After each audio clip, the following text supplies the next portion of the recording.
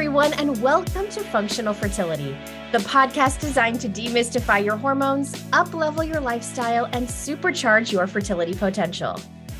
Metabolic health is so important. We know that, insulin resistance, blood sugar metabolism dysfunction does have a connection to babies' metabolic function and metabolism ultimately.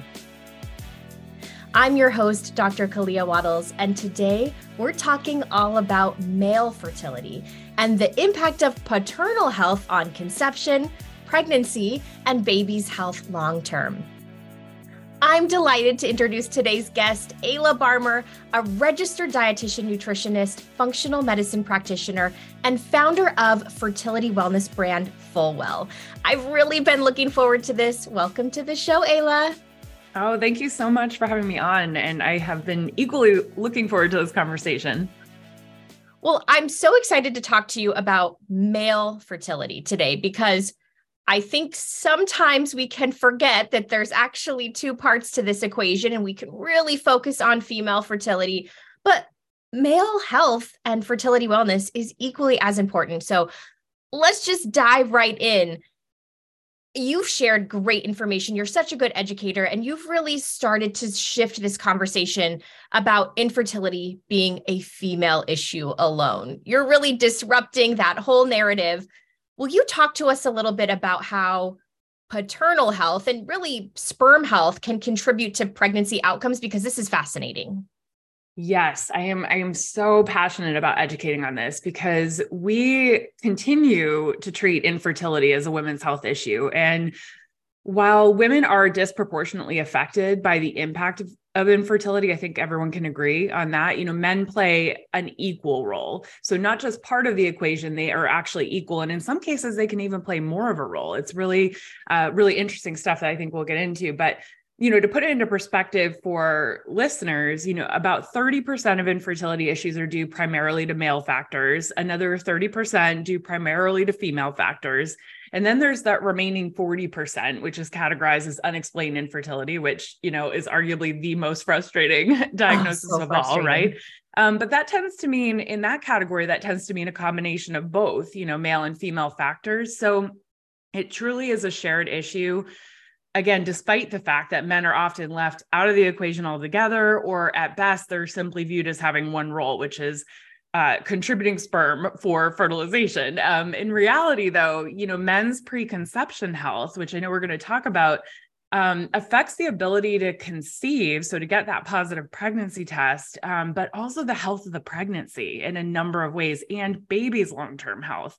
So we are not going to address fertility issues. This is my main message these days, is that we just can't fully address fertility challenges without men being included. And it's why in my practice, I got to the point where if there was a male partner, I required that they work with me along with the woman. And this is even if their doctor had run a semen analysis and said, "You're good. It's not you. You're not the issue." But because we know that the semen analysis doesn't really tell the full picture. So it's really important. Yeah. And I'm so glad that you're spreading this message. So we're really focusing on the fact that paternal health has an impact in a pregnancy. Can you talk to us a little bit about what types of adverse effects we might see if sperm aren't super healthy or paternal health isn't super strong before conception? Yeah, gosh, there's so many different angles to take with that. The one thing that I really like to share, because I find this mind blowing, and when I came across it in the research, I'm like, why isn't everybody talking about this? But something that I think a lot of people know, and if they don't, we can explain it. Women during pregnancy develop the placenta, an entirely new organ, right? To help nourish baby. It has a lot of functions and ties to the health of the overall pregnancy. We need a healthy placenta to have a healthy pregnancy. And there's been several studies now that have shown that men's preconception health, so men's health before conceiving, actually affects the development of the placenta.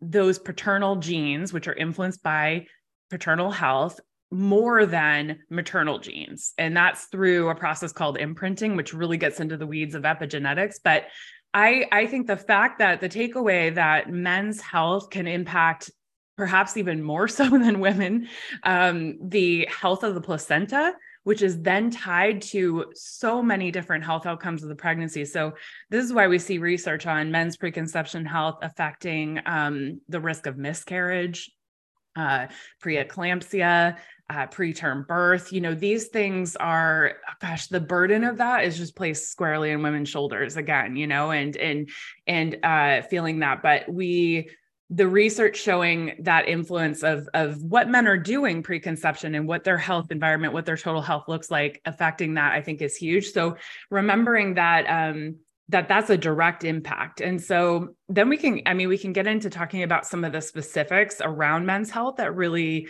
do contribute to the health of the pregnancy, if we want to go there next. Yeah, I love that. And I'll just add this piece. I've talked before about my own experience with gestational hypertension. I had hypertension with my second pregnancy, and there was so much guilt that I felt about that. I didn't slow down enough. I was doing too much. I was too stressed. I was exercising too little.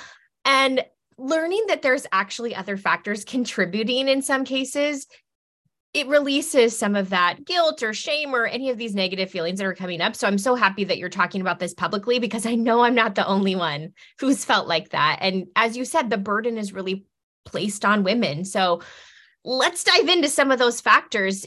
How about, I always love to focus on lifestyle factors at the base of all that we're doing and talking about and orienting our conversation. So what are some of the nutrition and lifestyle behaviors that actually might be worsening sperm health?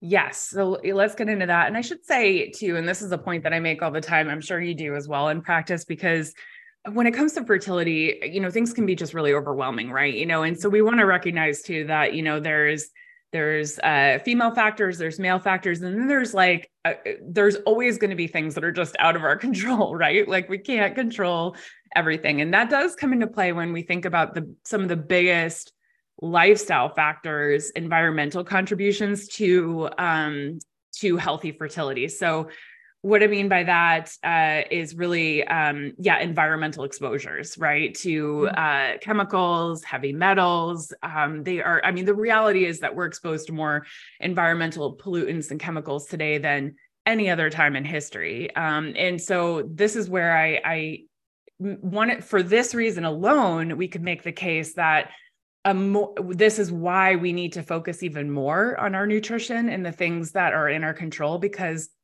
we've got a modern environment that looks very different, than, our historical environment looked like. And that's a question I get a lot. It's like, why are we seeing these increasing rates of fertility and subfertility? And why is it so hard now? Why do I have this supplement protocol and all these specific dietary and lifestyle interventions to make? And this is one of the reasons we are living in a modern environment where not everything is in our control, but there are some things that are. And I like to think about it as, what are the biggest bang for your buck type of things to reduce your burden and toxin exposure. One of the things that I've seen in practice over the years that usually is the case for most people is taking a look at like fragrance products in their lives, because those are so pervasive and we know that they contain hormone disrupting chemicals in them, like phthalates, for example. So things like, air fresheners, those wall plugins, car air fresheners, ditching those all together or just swapping them out with maybe like a natural essential oil based option can reduce, if you think about it. I mean, if you're breathing in something in an environment that you are in for a significant portion of your day, like that's going to be a big bang for your buck type of a strategy. Another big one would be alcohol, in terms of something to consider cutting back, reducing, taking out entirely. And I know this one isn't popular every time I talk about it, but drinking alcohol is it's so pervasive in our culture, and it's really become equated with socializing and fun. But we know that the reality is that it's a toxin. It's going to compete for resources like any other toxin would. And because there is so much out of our control, again, like this is something that is in our control. And this is something that the way that I describe fertility for both men and women is we're always looking for like, how can we like take some straws off the camel's back, right? And make sure that we don't have so many different things, or we can reduce the things that are competing for resources to protect our fertility, because your body is always going to prioritize really everything else, dealing with the immediate threats, right? Then over, over fertility. And that's survival, that's really evolution. And so when I say resources, what I mean are nutrients, antioxidants. So we want to think like, things that are going to zap that. So those environmental exposures, alcohol, and then, I'm going to throw as another, because this is such a huge category, smoking, vaping, things like that. The thing about sperm is that they're very sensitive to oxidative stress, which we can get into defining. I'm sure you've talked about it before in your podcast here, with Gus. Smoking generates a lot of that, even the chemicals that are in vaping products, and the flavors and things like that. So putting that is going to be removing a huge straw off the camel's back, so to speak. Yeah, well, I think it's important that you mentioned that we have to exist in this modern world. So we bring modern solutions, and that means adding nutrients and avoiding the exposures that we have control of, like alcohol, like smoking, like vaping. So I think that actually is a super realistic approach. And I usually talk to people about this preconception planning timeframe in the, in a lovely situation, a year, but maybe 6 or maybe 4 or maybe 3 months before they're trying to get pregnant, that now we're making these very intentional choices to support our fertility. And so it's not that we can never have a glass of wine, right? But we're just choosing to do really fertility supportive things in that runway before conception. So that's super approachable. I thought maybe we could dive into some of the things that we do want to focus on. I'm thinking of some of my favorite lifestyle factors. I know that there's some nutrients that we could focus on. So on the positive side, are there some things that are your go-tos for really giving sperm health, paternal health a boost? Yes. There's really 4 top things that I would consider being most impactful. And hopefully some of these overlap with yours. We get to talk about any of the others that don't fit, but first and foremost, and if you put it really simply, we really want to flood the body with the right stuff to combat the things that we can't control. Like we just talked about, such as certain environmental exposures and even age, because age does matter for men too, when it comes to fertility, so, top of that list for me, is eating a diet high in antioxidants and omega-3 fatty acids, so think fruits, vegetables, seafood, including shellfish, which are uniquely high in sperm supporting nutrients like zinc, selenium. We want that colorful antioxidant rich produce that are just full of nutrients to be included in the diet. The more, the better when it comes to veggies and fruit. Number 2, exercising routinely, or just moving the body. The way I've always described it to my clients in practice is like, we just like visualize just this fresh, like nutrient rich, oxygenated blood, like traveling through your body and giving all parts what it needs. I mean, we really want the brain and the reproductive organs to be communicating, for ideal, optimal hormone balance. And for every part of our reproductive system to get the nourishment it needs. And so just moving the body and keeping things circulating is just so important. And sometimes that means just incorporating a little bit more movement into your day. Like if you have more of a desk job, that kind of thing, like getting up, walking around, kind of sitting back down, that sort of thing. So I don't necessarily mean, unattainable kind of exercise goals, right? Like just moving your body. And then sleep. I mean, this is you talk a lot about this. I know, so on social, so do I, getting good quality sleep and enough of it, ideally as closely in sync as possible with the light and dark cycles, because our circadian rhythm, our internal clock, is really very much tied to our reproductive health. And it's one of the reasons why we see more fertility issues in shift workers, in the research too. and fertility issues changing depending on where you live by the season and time of year. So we have a lot of data that, that really supports why we've got to kind of try to work with our circadian rhythms, our internal clock a little bit more. And then the last one I would put is supplementation, because I think, again, there's a real good case to be made for why we need more support than we have throughout maybe history. Because, we're not going to do all the things perfectly every single day. There's gaps in our diet. There's all sorts of things we could get into about our food production system and why some of it's less nutrient dense than it once was, right? So we want to fill in the gaps with appropriate supplementation to make sure we're really hitting those key nutrients. Absolutely. This is so fun because I would say our strategy is 100% aligned, which that's wonderful. It's so fun to hear about. I'm so happy that you mentioned this piece about, you don't have to run a marathon, just get up and move your body. And there's a really interesting paper that I've shared before. And it showed that men who had a sedentary, essentially a desk job, they had 50% increases in sperm DNA damage if they just were sitting there. And so I tell people, just set a timer, just get up and let some of that testicular heat dissipate so that you're not causing DNA damage to the sperm. And that could mean you literally stand up in your office, go refill your water cup and come back. It's just letting that pelvic blood flow move a little bit. So I think that's really important to mention. And then the sleep, I just can't emphasize enough how important that sleep is. I know you and I both love to talk about this because it seems so simple. I think we take it for granted. Like, of any of our lifestyle factors, if we're going to let one slip, I think it's often sleep. Like, oh, I'll catch up on sleep later. It's fine. But when we look to the research, there's really interesting data. They took these college students who I think maybe needed the funds from doing the research, and they sleep deprived them.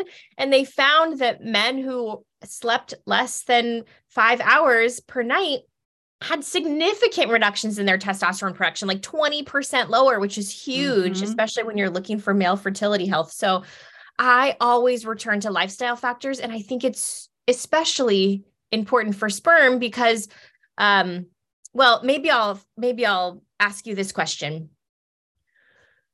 Once you start implementing, let's say, lifestyle changes, the nutrition changes, how long should we expect it to take to kind of see some benefit in terms of our sperm health? Yeah. I mean, for that, it's obviously, I'm going to preface this by saying, obviously it's dependent, right? On what's going on, right? Like, how much do we have to address? That's why, as you pointed out earlier, if you think, that having kids is sometime in your future, there is no time that is too soon to try to evaluate what your overall health looks like, right? Because there might be some things that just take longer to address, than others, and will set you up for success. So that, because it's so hard for everybody when you get to the point where you're like ready for baby, right? And you're trying and it's just not working. And then it's like, okay, we got to actually back up here and take a pause and really address like the underlying issue here. Because, again, the reason we do that too is not just so you can get a positive pregnancy test, but so that you can have you're building a healthy family, you have a healthy baby, because the things that are going to be impacting fertility and ability to conceive are also the same things that are going to affect the health of the pregnancy and baby's long-term health. So addressing them is so important. And I would say on the minimum, I mean, sperm are constantly being produced, and they're forming at a constant rate, which is a little bit different than for women. But around that 3 months mark is probably the minimum where you're going to want to do any sort of like intervention, work on some of these things to see an impact. Like, if we were to measure a semen analysis before and after, I would say no less than 3 months. Yeah, absolutely. Agreed with that. And what I sometimes think it's really encouraging how well sperm respond to some of these lifestyle and nutrition changes. I mean, when I typically work on female fertility, And it's great. We can do a lot of good, but I feel like sperm are so responsive. Mm-hmm.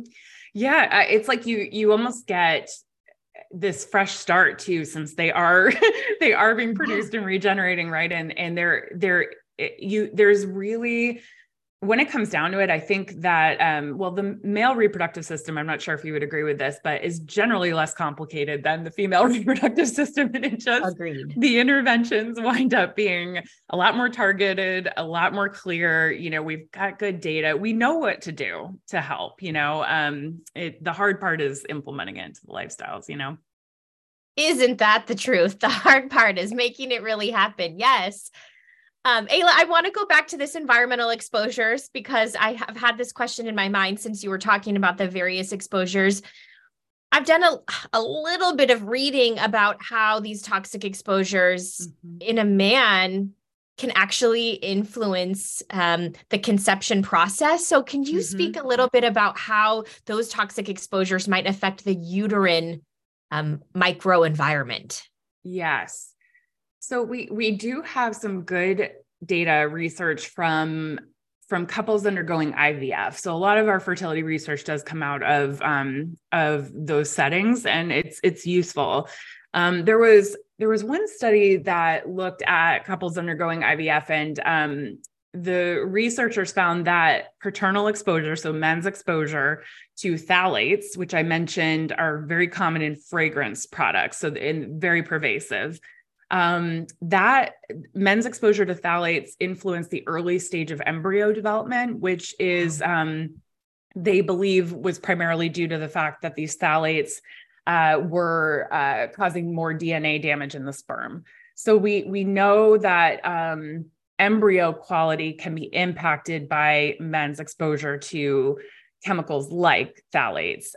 There was another study that measured the concentrations of flame retardant, which is something that's it can be used in clothing. It's definitely used in furniture. It's also pervasive. And so this study measured flame retardant in urine samples from couples undergoing IVF. And the researchers concluded that higher levels in men were associated with impaired oocyte fertilization. So again, fertilization, coming directly back to the sperm's health. There was also a meta-analysis that looked at men's occupational exposure to herbicides, specifically, and they looked at actually a range of herbicides, but pentachlorophenol, PCP, which is used in more wood-related industries. And that demonstrated, or the exposure to that increased the risk of lymphoma and leukemia in the father and the offspring. So, and babies, which is scary, right? And I know this is scary stuff, but we have to talk about it, right? So that we can really understand the impact and what's at stake here and why it's so important. And in cases where men can't avoid certain exposures, and I think a lot about clients I've had, with their professions and where they work, again, that makes the case where they may need even more antioxidants, more nutrients, and special care, in other areas of their health and wellness routine to compensate for that. So those are a few studies, but gosh, there are so many out there on heavy metals, all different kinds of, glyphosate, which is a real big concern for sure. And it's not like, sperm are just simply, being delivered to the egg. I mean, the semen, the fluid, it can affect their signaling in there that affects receptivity of the female reproductive organs to a pregnancy. There's a lot more to it than just fertilization. So some of these chemicals, I'll just kind of wrap this up. Men who have elevated levels of heavy metals, you can sometimes see that in semen, seminal fluid, and that can actually transfer to women and impact their levels. This is kind of wild research, but really by being absorbed through the vaginal tissue, so there's, a lot to consider there. This field of research, I think, is really going to take off here in the next, I don't know, maybe decade, but I definitely have my eye on it. I know you have your eye on it because it's truly fascinating, this transfer and shared exposures. Really, really, really interesting. And you kind of touched on this, but even when these topics seem intimidating, it's our job to stay curious and to ask the questions so that we can do some risk mitigation. So I use a tool called the Toxin Exposure Questionnaire to try to get to the root of some of those occupational exposures so that we understand not that you have to quit your job, but can you use a ventilator? Is there something that we can modify to make these exposures less frequent or less intense? And then, like you said, adding in the antioxidants, doing what we can control to kind of mitigate some of those effects, I think is so important. Yes, absolutely. Anyone who's listening to this, they're heading to the bathroom. They're like doing an audit of all of their personal care products. What can I get out of here that's scented? I tend to send folks to the Skin Deep database by Environmental Working Group to search their products, get a toxicity score. Are there any other resources that you're using or advice you have about kind of lessening some of those exposures? I like that resource too. And I think just being mindful that there's a lot of companies out there that do a lot of greenwashing, right? And so it really seems like they're the better product. And, you know, not to bash certain brands, but one that just comes up time and time again when I talk to clients is Mrs. Meyer's. And I have a specific bone to pick with that brand because it really is like being sold through all of the health food stores and like the sites that you feel like you can trust for a lot of your products that are don't have these type of chemicals in it. And that is just it's so heavily fragranced. I mean, it's definitely one to look out for. Ooh, Ayla, we might need another follow-up, like 15-minute speed. Ayla's got a bone to pick with these companies so that we can know what's on your mind. Thank you. Anyone who's listening is doing their audit. Well, we do try at FullWell. Like one thing we try to really do is curate lists of vetted supplements. I've got at least one other dietitian on my team who is probably as passionate as I am about this because she reads the research. And so we try to really thoroughly vet, similar to Environmental Working Group. I mean, that's a great source, but some great products that we have also tried and used and like enjoy and our work, but are safe. Yeah, I think that's actually a great point that we sometimes have to do a little trial and error with our more clean products. I'm thinking of deodorant. I get this question all the time, like, how do I find a deodorant? So having the tried and true list, that's even better. I want to open this up that I did a little asking on my Instagram stories and said, what questions are coming up for you about sperm health specifically? So I'm hoping I can pose some of these questions to you.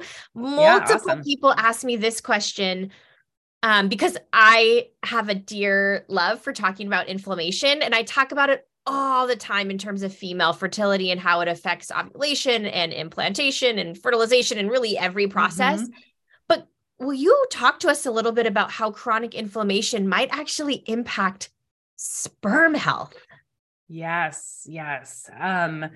So when I think of inflammation, when I think about anything, and I know this is you're also your training, and I think lens that you filter things through is like root cause. Where is it coming from? Right. And so a theme that is true across the board for fertility, but definitely for men's fertility specifically, is oxidative stress. And I mentioned that because oxidative stress over time can be a root cause and arguably the primary root cause of inflammation in a lot of inflammatory conditions. And so if we think about it that way, it starts to kind of narrow down, like, what do we do? How do we identify it? Right. So I like to think about it that way. And the reason why oxidative stress is so important is, sperm quality, which includes, quantity, motility, the movement, morphology, which is the structure. It all depends on a balance between the body's antioxidant activity and free radicals. And so nearly 40 to 50% of male factor infertility cases there's an abnormality in the sperm quality. And in many instances, elevated oxidative stress is really the primary contributing factor. So, low levels, of what's called reactive oxygen species, ROS. This is a little bit, I'm getting into the weeds, Yeah. but Oh, I love it. That plays a key role in immunity, intracellular signaling. So that's important, which is it's important for sperm because that's responsible for sperm maturation and the fusion of the sperm with the oocyte. So we're talking fertilization there. And elevated levels of ROS, these reactive oxygen species, on the other hand, can lead to oxidative stress as a whole, which then promotes inflammation. So it's kind of a cascade, and that increases, the risk of chronic disease, damages to sperm DNA, decreasing sperm's potential to fertilize an egg and develop a healthy embryo. And we also know that if this ROS is high, these reactive oxygen species, because we don't have that proper balance of antioxidants to free radicals, then that can lead to hypoxia, which is really low oxygen levels in bodily tissues. And we just talked about, when we were talking about movement, how important it is to keep that oxygenated blood flowing to the reproductive tissues, between the brain, reproductive tissues, and through the rest of the body. So that's another way in which that can lead to problems and inflammation. There's probably, there's so many specific studies too, looking at men with arthritis, inflammatory arthritis will be more likely to have, sperm quality issues. Really across the board, if there's a chronic inflammatory condition, you're going to see, think about it like, resources being taken away to deal from sperm quality and sperm protection. They're being shunted towards dealing with that inflammation, Yeah. Ooh. Okay, I have so many things. I hope I don't forget any of them. But you opened up the door for me to talk about my recent obsession, which is DNA repair genes. And this is directly related to what you were just talking about, that there's some research coming out about the way that we can repair DNA damage after an egg has been fertilized. So essentially the bare bones of the story are the sperm meets the egg. It goes through an enzymatic reaction that allows the sperm to transfer its DNA into the egg cell. And then the egg cell, if it has adequate antioxidants and mitochondrial function, it actually goes to work repairing DNA damage from the sperm.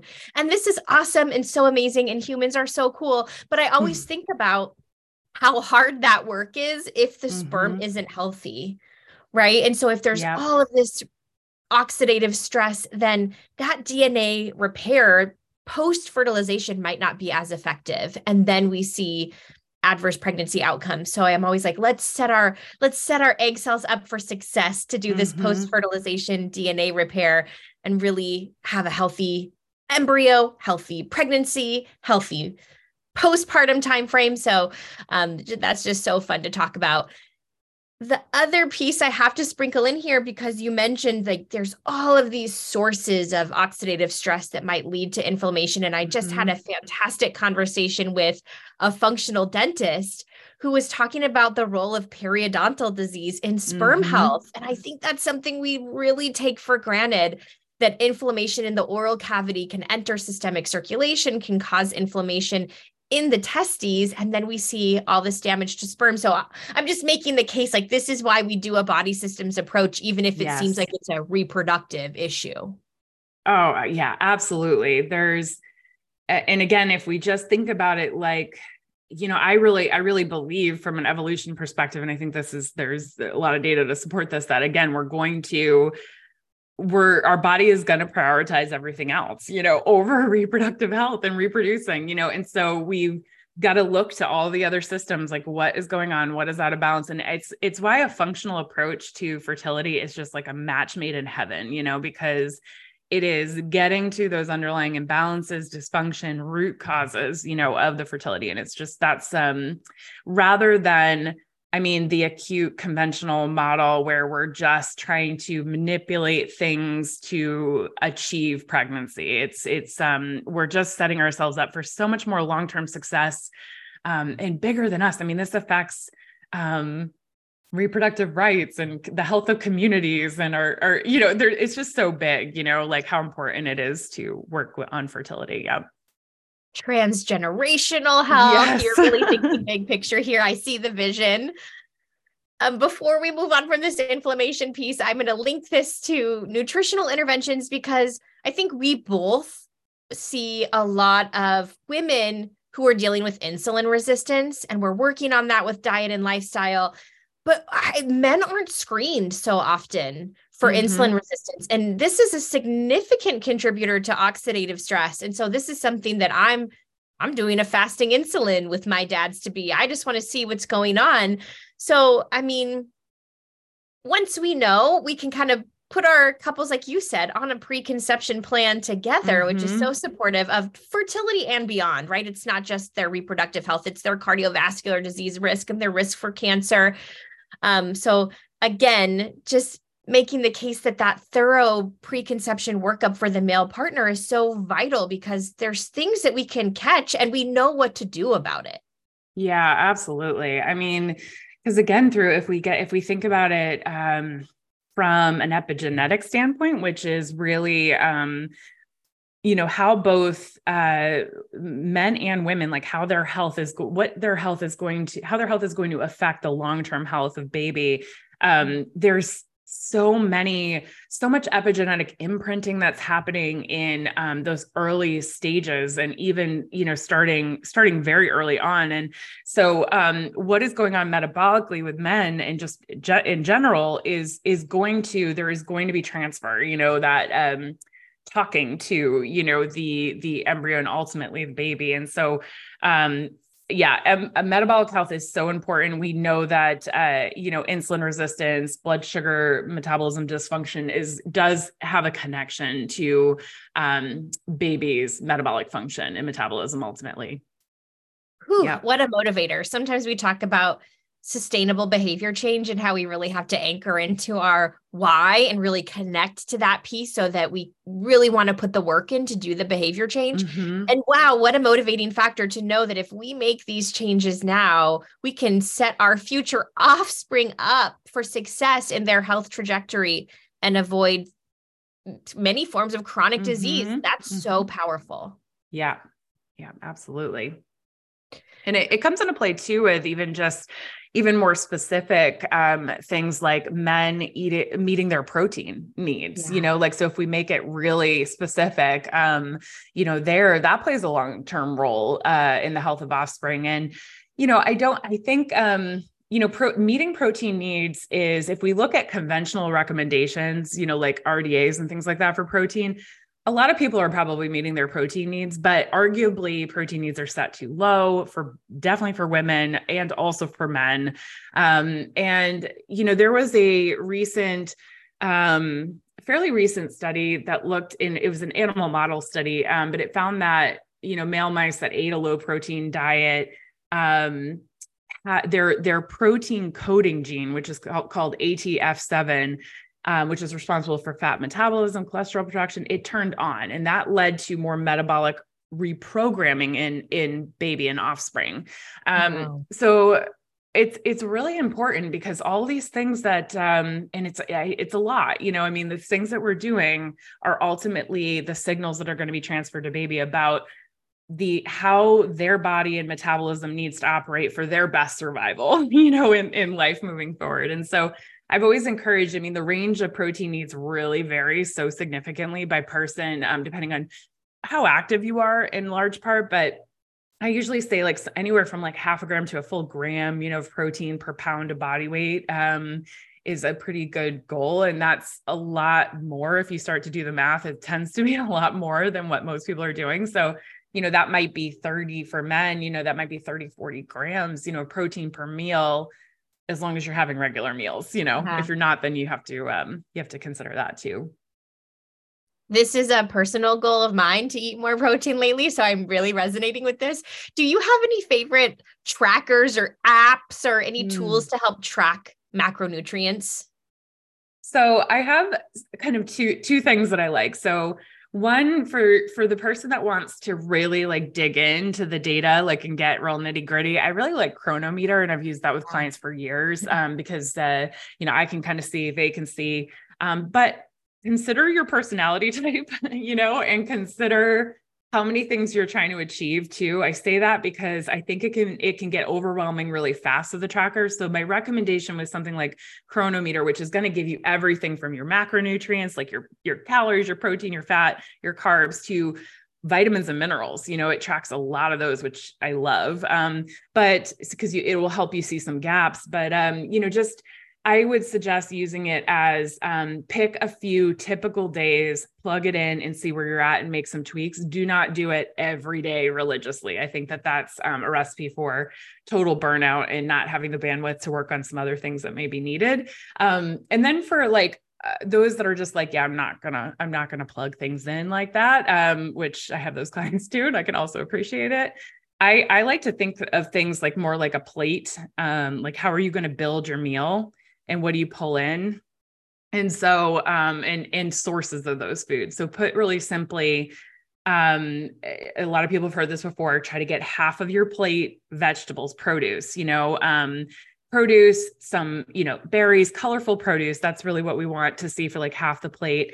And then there's another substantial chunk, like a fourth or more, where that's going to be your protein. And if you choose an animal source protein, you're going to get a lot of bang for your buck, right? Like, decacard size piece of meat tends to be around 30 grams, protein. But if you try to achieve that with like beans, lentils, not that those can't be incorporated, you're going to get, it's going to be a ton, it's going to be harder to get to the protein needs in a reasonable way. Right. And then you have, you want to get fat in the mix as well. And then some, complex carbs with some fiber. That's a great way to think about it, I think. And it becomes kind of like okay, how do I build my meal each time? You can even apply that to snacks in some regard. Yeah. Love that. I actually have been using Chronometer exactly how you said, just to do a little check-in every now and then, like, am I meeting these goals? And it's so cool that vitamins and minerals that you see. And if we're working on sperm health, how wonderful to be able to look at vitamin C and zinc and vitamin A and all of these great male fertility supportive nutrients, which leads me perfectly into my next question. Another question from a podcast listener who wrote in and said, do I need to consider some nutrition testing for my husband before we start trying to conceive? What's your perspective? Yeah. So in an ideal world, yeah, I mean, we'll run some tests to really look at all your micronutrient levels, maybe try to assess if there are some current like environmental exposures that you're not aware of, like, so looking at heavy metals and some chemical exposure. There's a lot of functional tests that can be really helpful to get a lay of the land of where you are, so we can help make some. I think the functional testing will really help to help get you to more targeted interventions faster. And sometimes that's just so needed and helpful in the fertility world, because it's like you've been trying to conceive for a while maybe, and you're ready for baby, and it's like, let's not just do a generalized approach. Let's like really zoom in here. So ideally speaking, yes, but I would say at a minimum, if doing like a full micronutrient panel is not in the realm of possibility for whatever reason, including financials, I would say at a minimum, get your vitamin D checked. I mean, vitamin D is so critical for fertility across the board for both men and women. But for men, we know it plays a really big role in a number of different ways. The other reason though that I do really like micronutrient testing is that you can start to see patterns of what might be going on, so if all of your antioxidants are quite low, then we know there's probably a source of oxidative stress that we need to go look at. That's why I like to start with micronutrient testing, because again, we can see where to go next and where we might need to dive deeper if it's not clear. If all your B vitamins are low, I tend to think, okay, is there a digestive issue going on?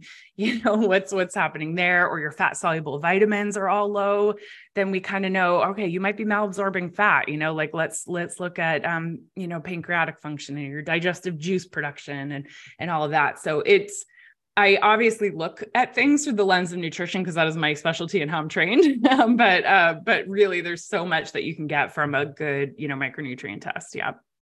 Wonderful. I did micronutrient testing on myself and I was shocked by the results. It was so much worse than I thought it was because I eat so healthfully, but I was like eating in front of my computer, eating while I was distracted. Mm-hmm. So my absorption was so compromised and I wouldn't have realized that. I would have been like, oh, I'm doing the right things. I'm eating the right foods. If I hadn't done the testing, which forced me to look at my meal hygiene and contextualization of my meal time. So I'm a fan. It reveals some hidden gems at times. Ayla, we've talked about so many important insights today, and I have to end our episode today with a fun question. We're headed into summer in my part of the world, and that means we're socializing, we're having friends over, and I'm making appetizers. So I have a kitchen challenge for you. The challenge is you are tasked with creating a male fertility boosting charcuterie board. What ingredients are you including? I literally did this last night. I'm like, I am known in my friend group in town for my charcuterie boards. It's just, I love them. I have so much fun putting them together. So this is a really good question. And actually I love it because this is where you can like make it really fun. And actually it's a good date night sort of a thing to do too. Right. Okay. Where you can really pack in a lot of different things. So I would definitely include, this is a great place to incorporate a food that I think is otherwise more difficult and maybe not as appetizing to include. And that's like a liver pate, maybe get a good one or make one where you can like add spices and you've got like a balance of like maybe some pickled fermented vegetables and nice crackers. And like, so it's incorporating liver in a way that's actually feels decadent and yummy and special without it being so flavor forward as it can be if you're just taking a bunch of liver and trying to fry it up, which is not my favorite. I love, and I make this a lot, smoked oysters with some good crackers and like a hot sauce, like a fun hot sauce. And that's because smoked, oysters, any shellfish, even if you did like a shrimp cocktail or something, they're going to be really rich in zinc and selenium. And I didn't mention, liver is like a multivitamin in itself. It is just packed. There is no better source of folate, which is as important for men as it is for women, actually, when it comes to fertility and pregnancy health. But folate and choline, so important. Vitamin A, all these things we could do whole episodes on. I always put red bell peppers, probably because those are really just my absolute favorite vegetable out of all of them. I've always loved them. My kids actually eat a lot of them because I think I just ate so many in pregnancy, and they can, it's, it's kind of, I always think about how, even really early on in a pregnancy, like how babies can actually taste, what mom is eating. So, red bell peppers though they're a source of lycopene, which is so helpful for sperm quality. Berries, for antioxidants and phytonutrients, maybe like an olive tapenade, for healthy fats. So yeah, I think that's what I would include. Okay, this is going to be a beautiful charcuterie board. Listeners, if you make your version of the fertility boosting charcuterie board, take a picture, tag us. I really want to see what you're all making. Ayla, it's been such a pleasure to talk with you today. I am so appreciative of your efforts to spread this word that male fertility is worth the time and the effort and the intention. It's been a joy to talk with you. Thank you so much for your time. Oh, likewise. Thank you for having me. To our listeners, it's always an honor that you spend your time with us. To our wonderful producer, Paola Martini, thank you for all you do. We'll see you next time. Did you love this episode and want to hear more? Head over to drkaleawattles.com/podcast, where you can find more episodes on all things fertility.